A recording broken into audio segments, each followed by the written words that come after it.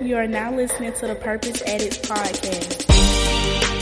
You got to be willing to be vulnerable. You have to have the ability to self-assess, and not everybody has the ability to self-assess. You don't necessarily have to like school to be successful in school. You just have to know how to play the game and finesse it and get through it. Welcome to the Purpose Edits podcast. This is a short yet powerful conversation designed to help you do 3 things that can ultimately change the trajectory of your life.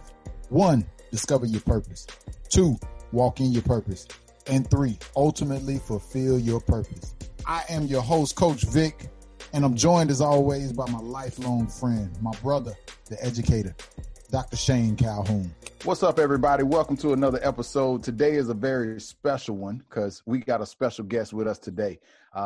Last time we had a special guest, it was our sister, Nelsia. However, we brought another sister on the podcast to talk about her career path, some of the challenges she's faced, and truly some of the things that she's most passionate about. So if you would, welcome my sister, Dawn Scott, to the show. How you doing today? Hi, I'm great. Thanks for having me.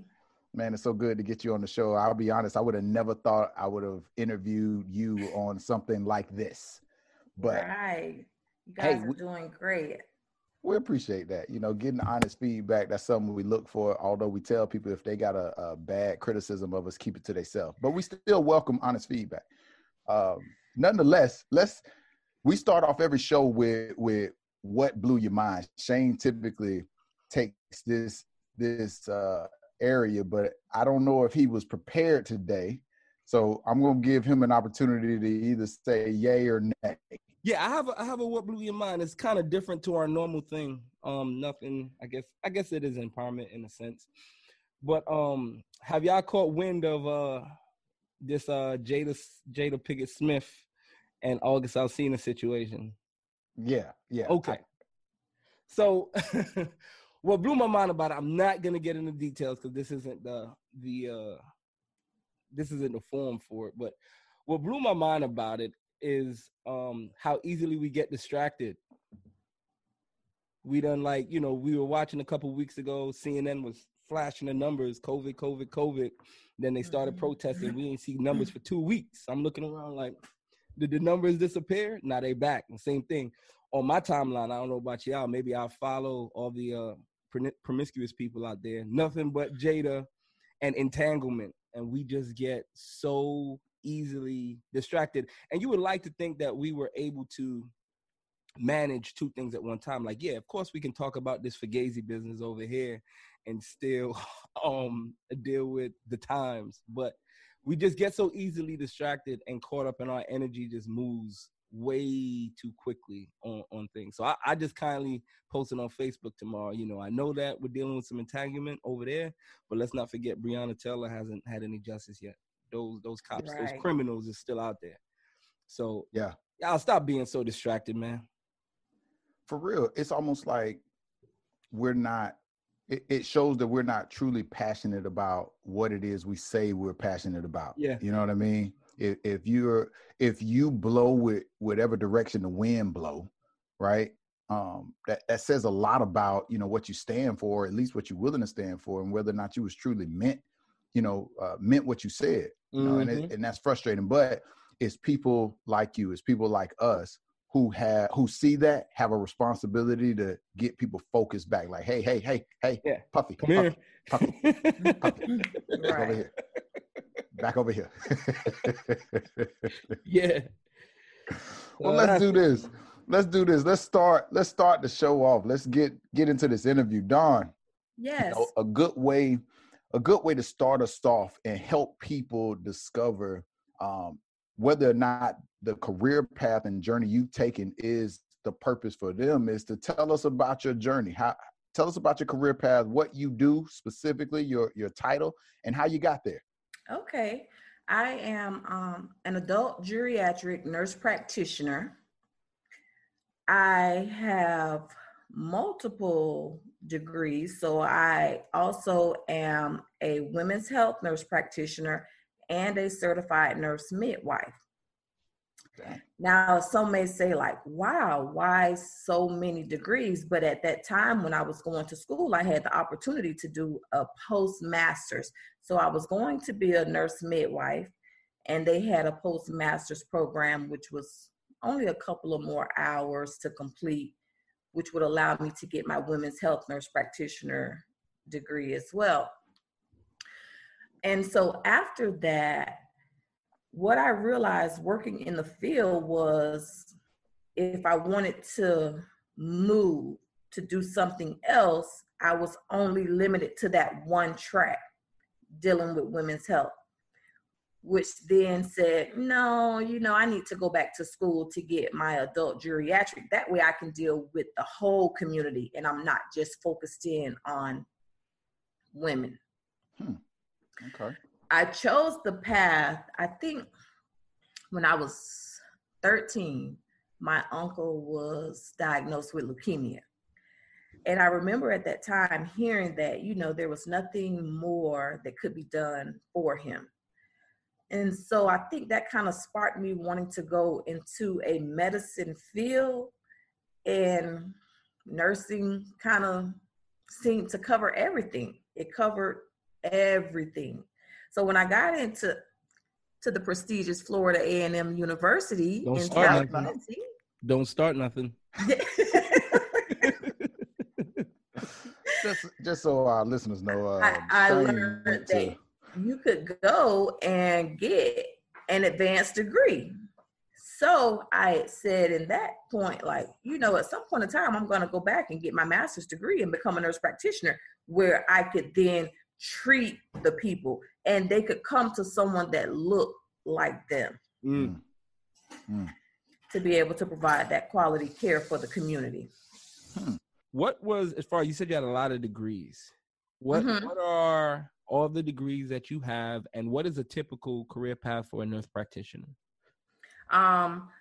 So I'm a adult and geriatric primary care nurse practitioner. That is a master's degree.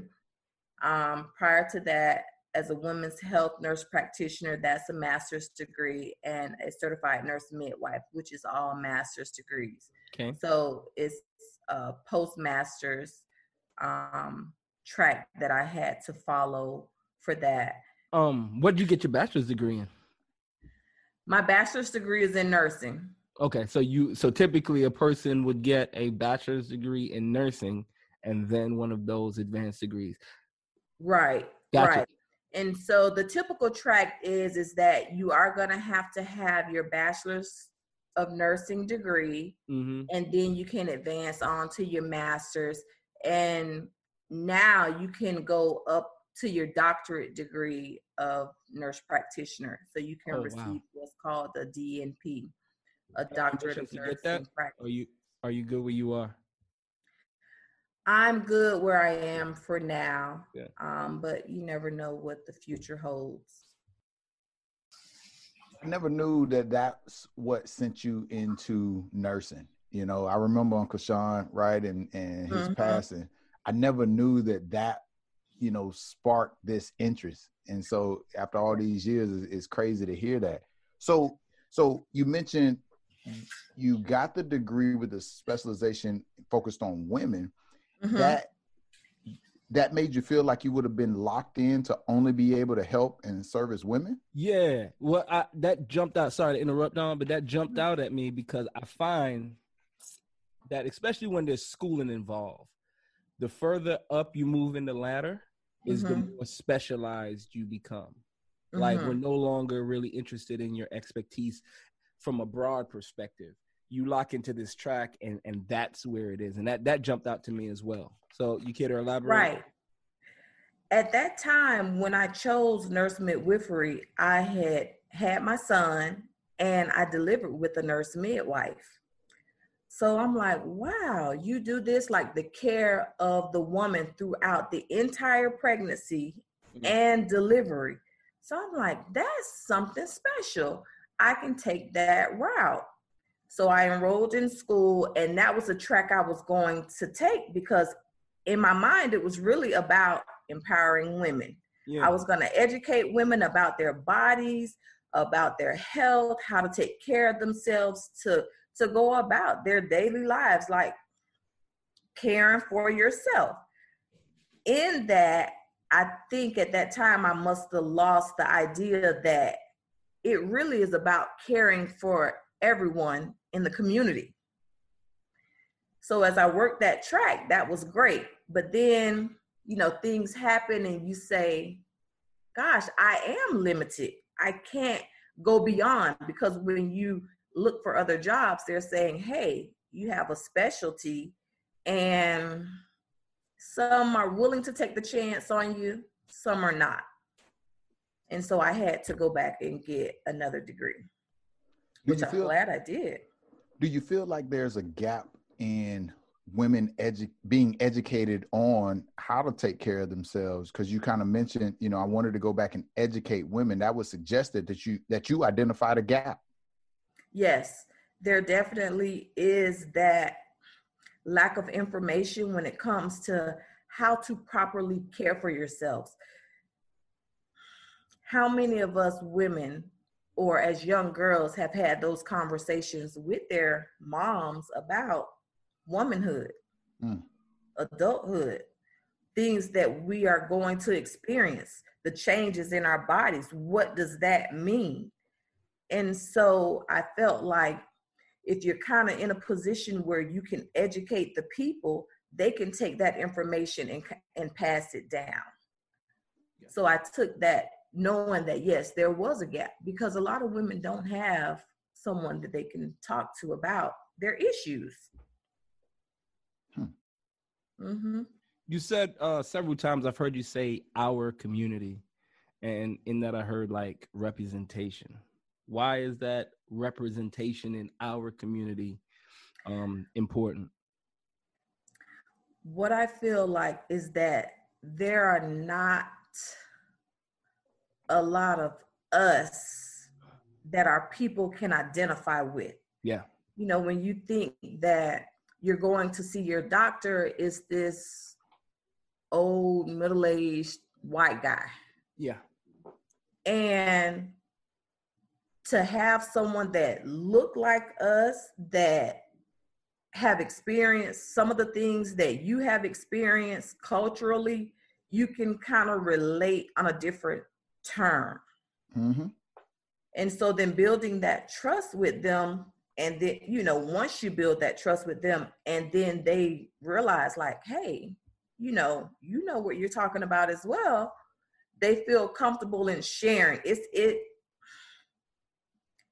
that bond that we need to have with the community, and knowing that we exist too, and we have your back. Yeah. You have, you know, educated professionals out here that can do the same work. Yeah. Yeah. You get to redefine the thought process and the stereotype and the assumption about what a doctor, a nurse, a lawyer, et cetera, looks like. I chose my primary based on him being Black. As I'm getting older, I want to know what affects me specifically, because I'm finding out that there are things that impact me as a Black man that don't impact white men. And it hits at different ages. So I want to know now in order to get ahead. Man, I think that's dope. That's real dope. Right. I know that, you know, you were a traveling nurse at one point. Yes.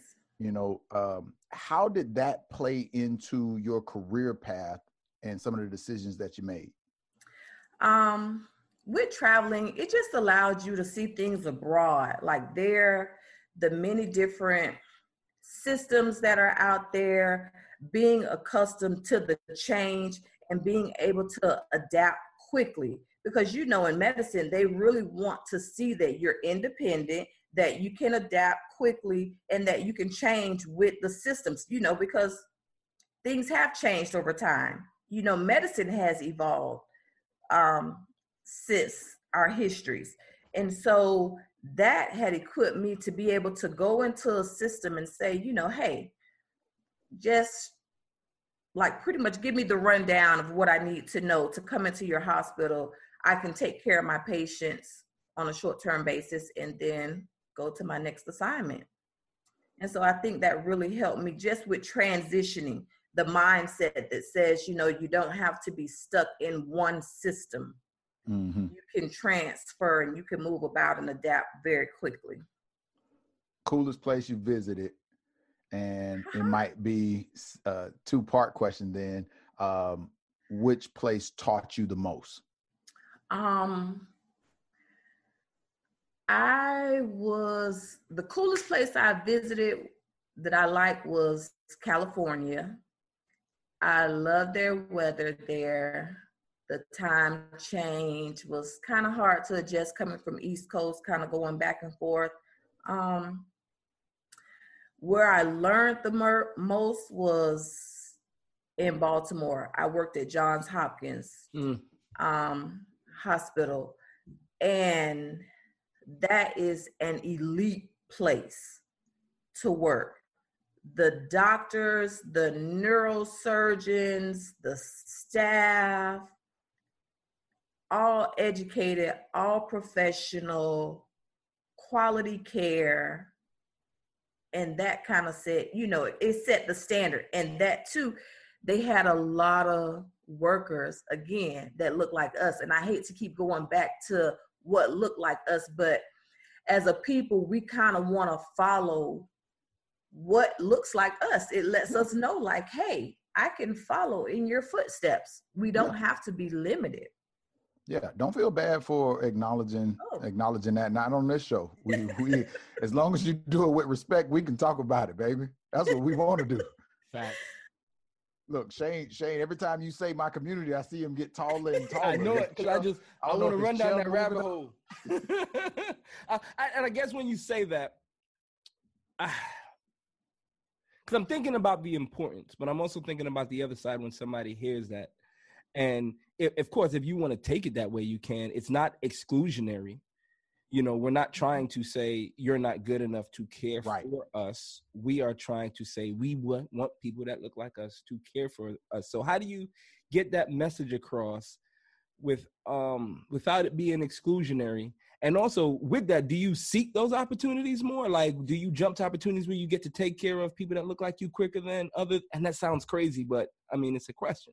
No, you're absolutely correct. And so how we're able to care for people. Okay, so say, for instance, sickle cell anemia mostly affects African-American community, and so in the thought process about this, like, Dawn, what do you want to do?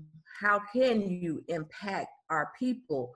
You have to then go to those diseases that are most prevalent in our community, and so when you see like the hypertension, the diabetes, the obesity, the sickle cell, that has an impact on African Americans. And so, you want to do something in that realm.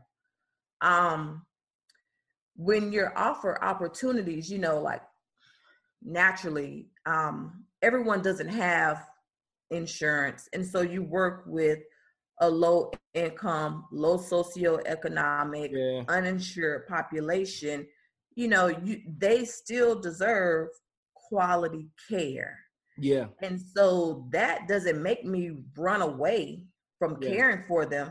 It draws me in, to say like, hey, you are a person, you're a human being. You should get the same care that your white counterparts are or have access to.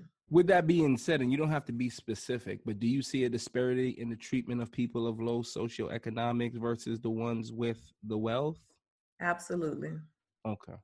And what are some of the things, I don't want to put you on the spot, but without being too specific, what are some of the things, examples of which that you see? Well, for one, so when you're seen by a provider, well, just to go back, those patients that don't have insurance or money usually don't go to their primary providers regularly to have treatment. Yeah. So they use the hospital, the emergency room, as their doctor. Because they don't have money, when they come into the hospital, they're already at advanced stages, meaning that high blood pressure that I could have controlled 2 months ago Yep. is now exacerbated beyond, and it takes a little longer to get under control. That raises cost in the hospital, that increases length of stay. So that's more money that's attributed to this patient that already does not have. And it just goes back to not having the access from the jump. It goes back to that access. And so in order to cut down on costs, in order to cut down on length of stay, we're trying to get a hold of these patients beforehand. Now, with that, you have a patient that may need to see a specialist. So you come in, you're having GI symptoms. They refer you to a gastroenterologist. Well, specialties get paid based off of procedures, insurance, money coming in. So if I tell you, if I'm seeing you in the hospital and I say, follow up with me in my office, that visit takes a copay, money that they don't have. So the likelihood of them following up with that provider is unlikely. And so that's kind of where we see the difference between those that are uninsured and those that don't have coverage, or have coverage and don't have coverage. So the initial question is, how can we help as a community? What can we do? There are funding. You know, the hospital gets paid money to care for this indigent community. And so they can't turn anyone away. I think just in thinking about a solution, what can we do? You know, the Affordable Care Act was something in place that would allow for a lot more of the community to have coverage, to be able to go to these doctors.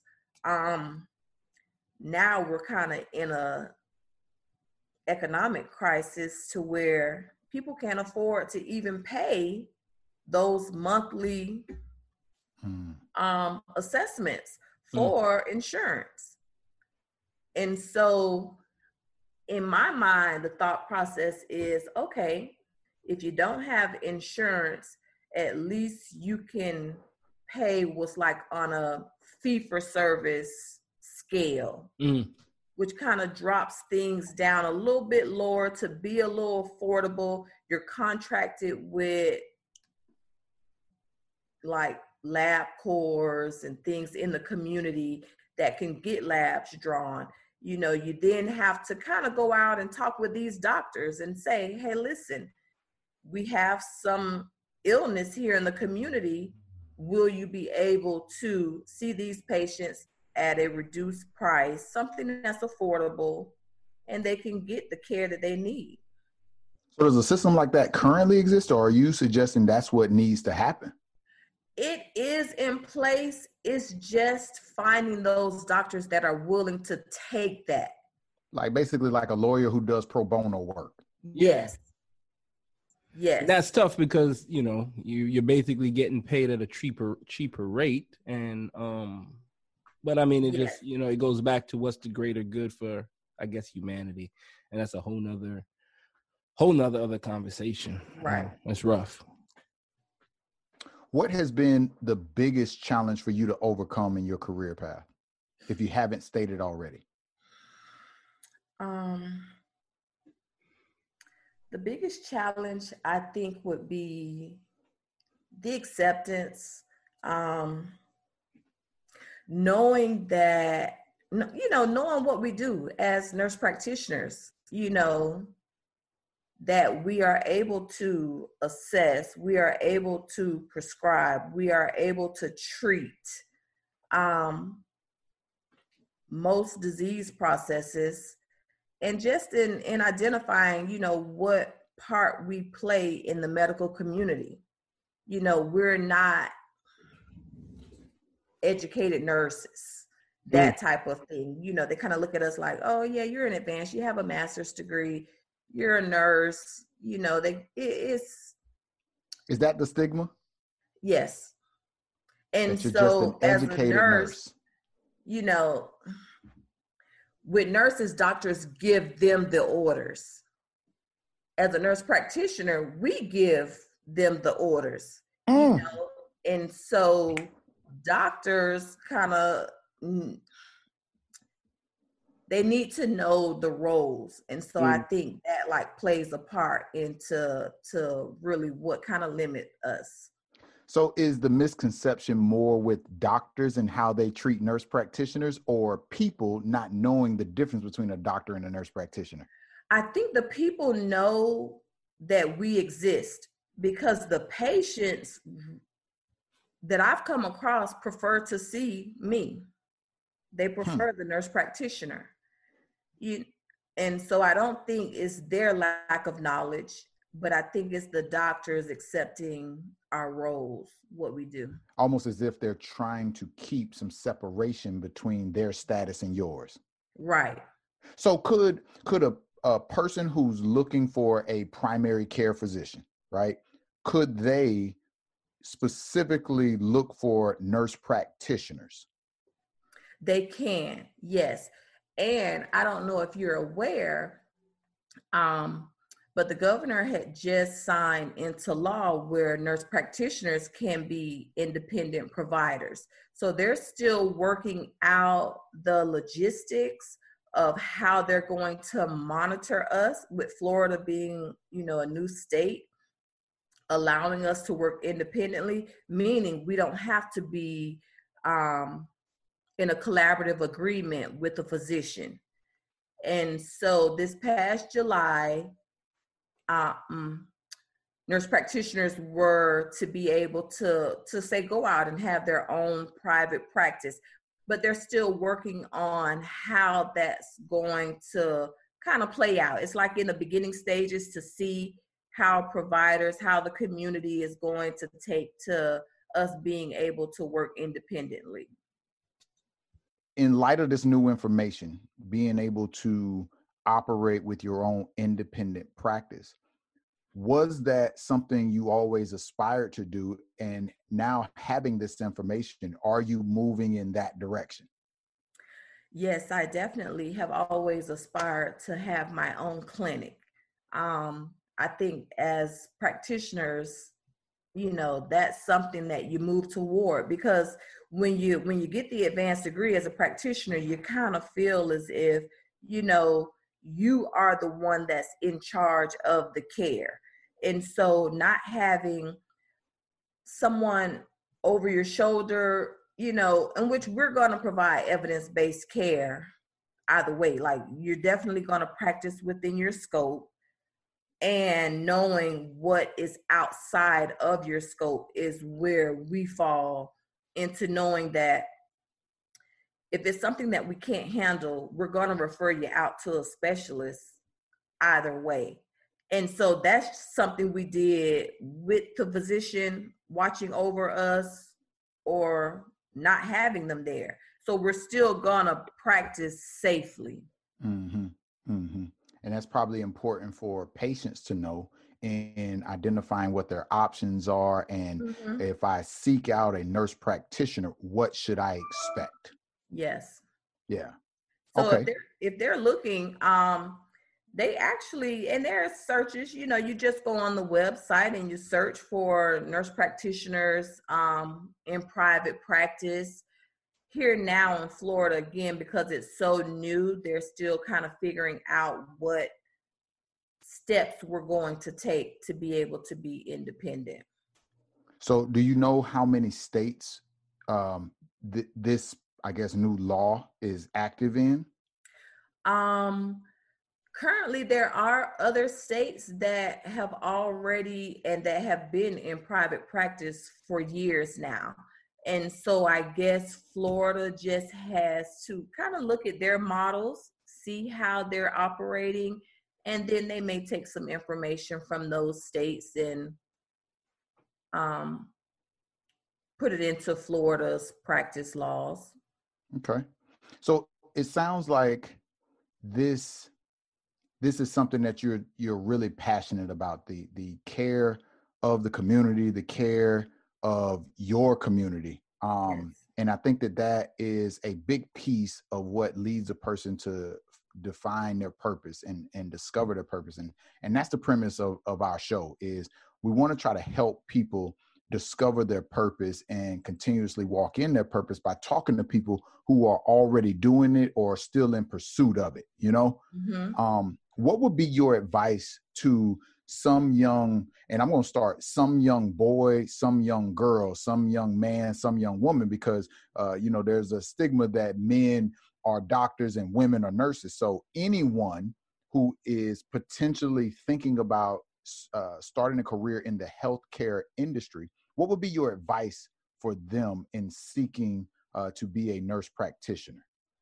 I think, you do your research. You definitely want to be in an area that you're passionate about.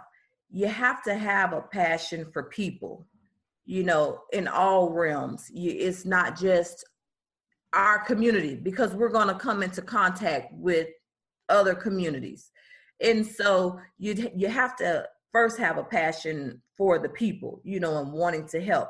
And so that starts at a young age with even do a community service, involvement, committing your time, because we do a lot of volunteer hours. And so just going out, getting involved with organizations that go out. I know the health department go out and do free blood sugar checks and free blood pressure checks in the community, and so just getting with them and getting the time in to see if that's a route you like to take. When it comes to where you want to go, I'm going to always push for Florida A&M University, because I feel like we got a phenomenal education experience there under our dean, Margaret Lewis. And so they are really one of the top nursing programs here in Florida. And so I would definitely advise, look at that university as well as others. People may have their certain picks, but as long as they're accredited, an accredited school where you can come out, because I always say, no one asked me where I went to school. All they want to see is my degree. And so really, it doesn't matter where you obtain your education from, as long as you're prepared. Gotcha. That's dope. So, and I asked this in total tongue in cheek, is this COVID-19 thing real? It definitely is real. I've talked to colleagues that work the intensive care units, that see the patients that are intubated, on ventilators, giving multiple medications, trying to see if this patient is going to recover from this. And so if you ask the healthcare workers, yes, it's real. If you had to ask family and friends that have lost someone, it's real. If you have to look at the numbers, we know that the death is real. Mm-hmm. And so if you think it's not, talk to someone that has lost someone. Mm-hmm. What should we be paying attention more? Because I've heard some folks talk about that the death rate is down, which in real life it is. The death rate is down, but the numbers are shooting up. So should we be paying more attention to the numbers on the death rates sinking down, the ICUs being overwhelmed, or the actual numbers of cases? I think you have to consider all numbers, because what's happening is that the more we are exposed, our bodies build up antibodies against it, right? So it's just like you going to get a vaccination. You get that vaccination in order to prevent an exacerbated disease process. And so if we are continuously exposed to it, when you come into contact with it, your symptoms should be minimized. That's the premise of already coming into contact with it. And so you have to then think about the mindset of the people. If I come into contact with it and I can get sort of a natural immunity to it, to where I can just go home, quarantine myself, my body has built up antibodies against it, I should be okay. Now, when you're looking at the death numbers going down, it's possibly because initially, we didn't know how to react to it. We didn't know how the disease was going to react in us. And so you had those persons that was immunocompromised that succumbed to the virus. Their immune systems weren't strong enough. They didn't recognize the virus. And so here now, as we're doing treatment, we're able to manage it a little bit more to where those numbers are. Well, it looks like it's slowing down. Yeah, it's all connected. That makes sense. Now that we have somewhat of a handle on how it's reacting to us internally. So, you hear people say the number one thing you can do is stay home. There's talks of everyone should have on mask, and some people feel like it's their right to not wear a mask. I'll ask the question, do the masks really work? Do they help? Yes. Because the virus itself is spread once it comes into contact with your systems. And so if you're looking at, if I cough and this virus can potentially go 6 feet away, you have it on your hands, you have it on your arm, we are constantly touching our faces. So if I touch anywhere here where it can go into my respiratory tract, then I'm potentially going to be exposed to it. So the mask protects you and me, because if I have to cough or sneeze, at least it's contained within that environment. So answer this in terms of understanding the disease and how the transmission works. The 6 foot radius is what is prescribed as the distance. In terms of us normal day talking, is my breath from conversation going 6 feet, or is that only the distance it can travel if I cough and push it out to that distance? Well, naturally, when you cough or you sneeze, it's that extra force that's right pushing it out further into the environment. And so normal talking, it shouldn't, but if you are a forceful talker, then naturally you have the potential to spread it further. All right, so everybody heard that. Whisper from now on. We need to whisper, and that will help with the mask and everything else. We're going to slow this down. And I say that comment in jest. This is a very serious topic. Please understand. But I understand, because I'm in it, just as all of us are in it, that this is a stressful time. There's a lot of things that are uncertain. There are people and their emotions that aren't sure how to process them. We had a couple episodes where we talked about mental health. And that took me to want to ask you about, within the healthcare field, is mental health something that healthcare professionals like yourself have to deal with regards to patients, or is that a whole different field? It absolutely is. I look at it as, in healthcare, we have come across death. Everyone in healthcare unequivocally can say they have experienced death. During this time, I don't think anyone can say they've experienced this much death in such a short period of time. And so you have to almost kind of think about our military guys in war, that they've seen so many things that they come back traumatized.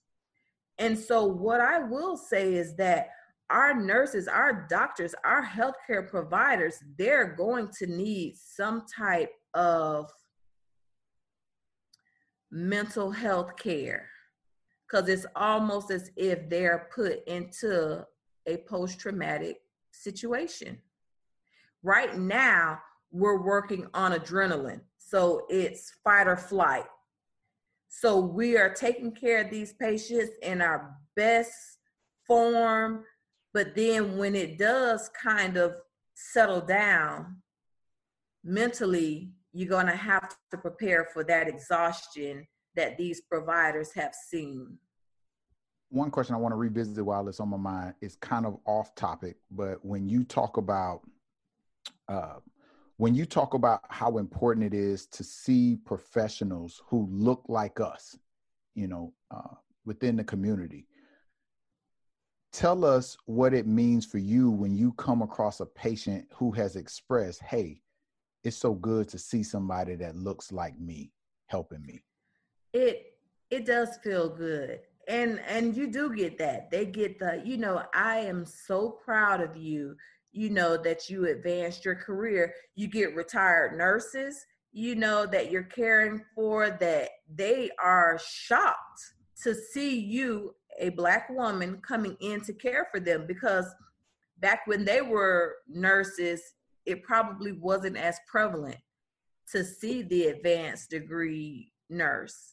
And so it is a sense of accomplishment, to know that you are in a position to make a difference, and that you have people looking at you, and so you kind of have to carry yourself a certain way. You kind of have to, it's a professional environment. And so you treat patients a certain way. We always say, treat people how you would want to be treated. And so going in, you look at this patient as if they're your family member, and we all are family. All right. As a professional, as a woman, I ask all our guests this question. Give us 3 people you listen to in terms of advice, and why. 3 people you listen to. Initially, to start off, I would have to say you naturally listen to your mom, because that's the first person that is gonna ever advise you of right and wrong. And so they kind of give you that disciplinary aspect, the love that you need in life. And so you have to take that wisdom from them. Of course, you don't always agree with what your parents say, but knowing that it comes from a loving place, you have to definitely take that wisdom from them. I think I admire President Barack Obama, because I think throughout, when you look at the challenges that he might have faced going in, he still welcomed that. And so I think too, as a people, just in not have ever met him or being able to talk to him, but just knowing that in life we're going to meet some adversities, and that you can't let someone persuade you not to take a certain path in life. I do feel like everything for us is already predetermined. And so you're going to face these adversities, these struggles, and just to see how you overcome that, that's the part where we have to know that people are watching.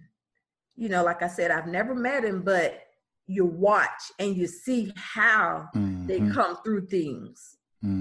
That's the main thing. And let me see, a third person.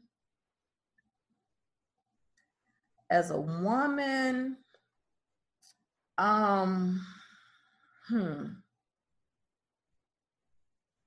it would have to be Michelle Obama, because that's his side piece. That's the one that under the radar keeps the house in order.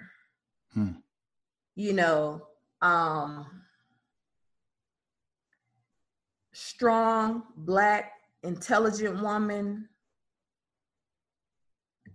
I admire her for still having to go through those adversities with her husband, and probably in the background having to continue to build him up.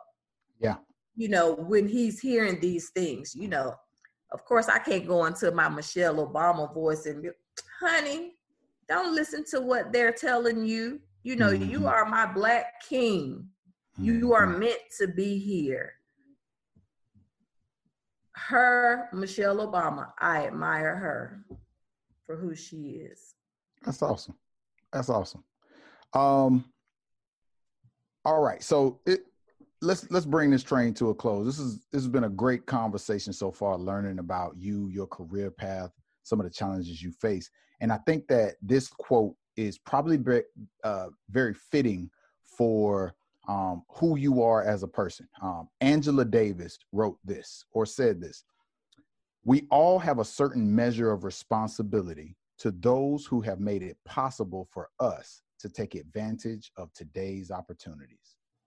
Yes, I totally would agree with that quote. And it's fitting because we do have a younger generation that's coming up behind us, and they're seeing the struggle, they're seeing the fight, they're seeing our tenacity to push through, even in a time where, you would have thought racism was behind us. I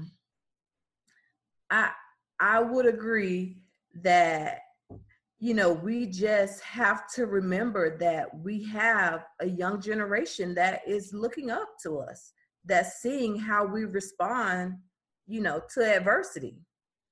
Absolutely. Accepting responsibility is one of the hardest things for any person to do, but I also believe it's one of the most rewarding things, because if you put your head down, if you put your nose to the grindstone, you're going to come out smelling like a rose. It's going to pay off, because not everybody's going to be able to do it. Not everybody has that mental dexterity. So again, thank you for rocking with us. Thank you for listening to us, Dawn. We appreciate your time. We appreciate the information that you shared. It's been a pleasure. Any parting words? No, I would just say continue doing what you're doing, defining purposes in the community, and keep spreading the word. Awesome. Well, listeners, go like, share, subscribe. Most importantly, live life on purpose. We out.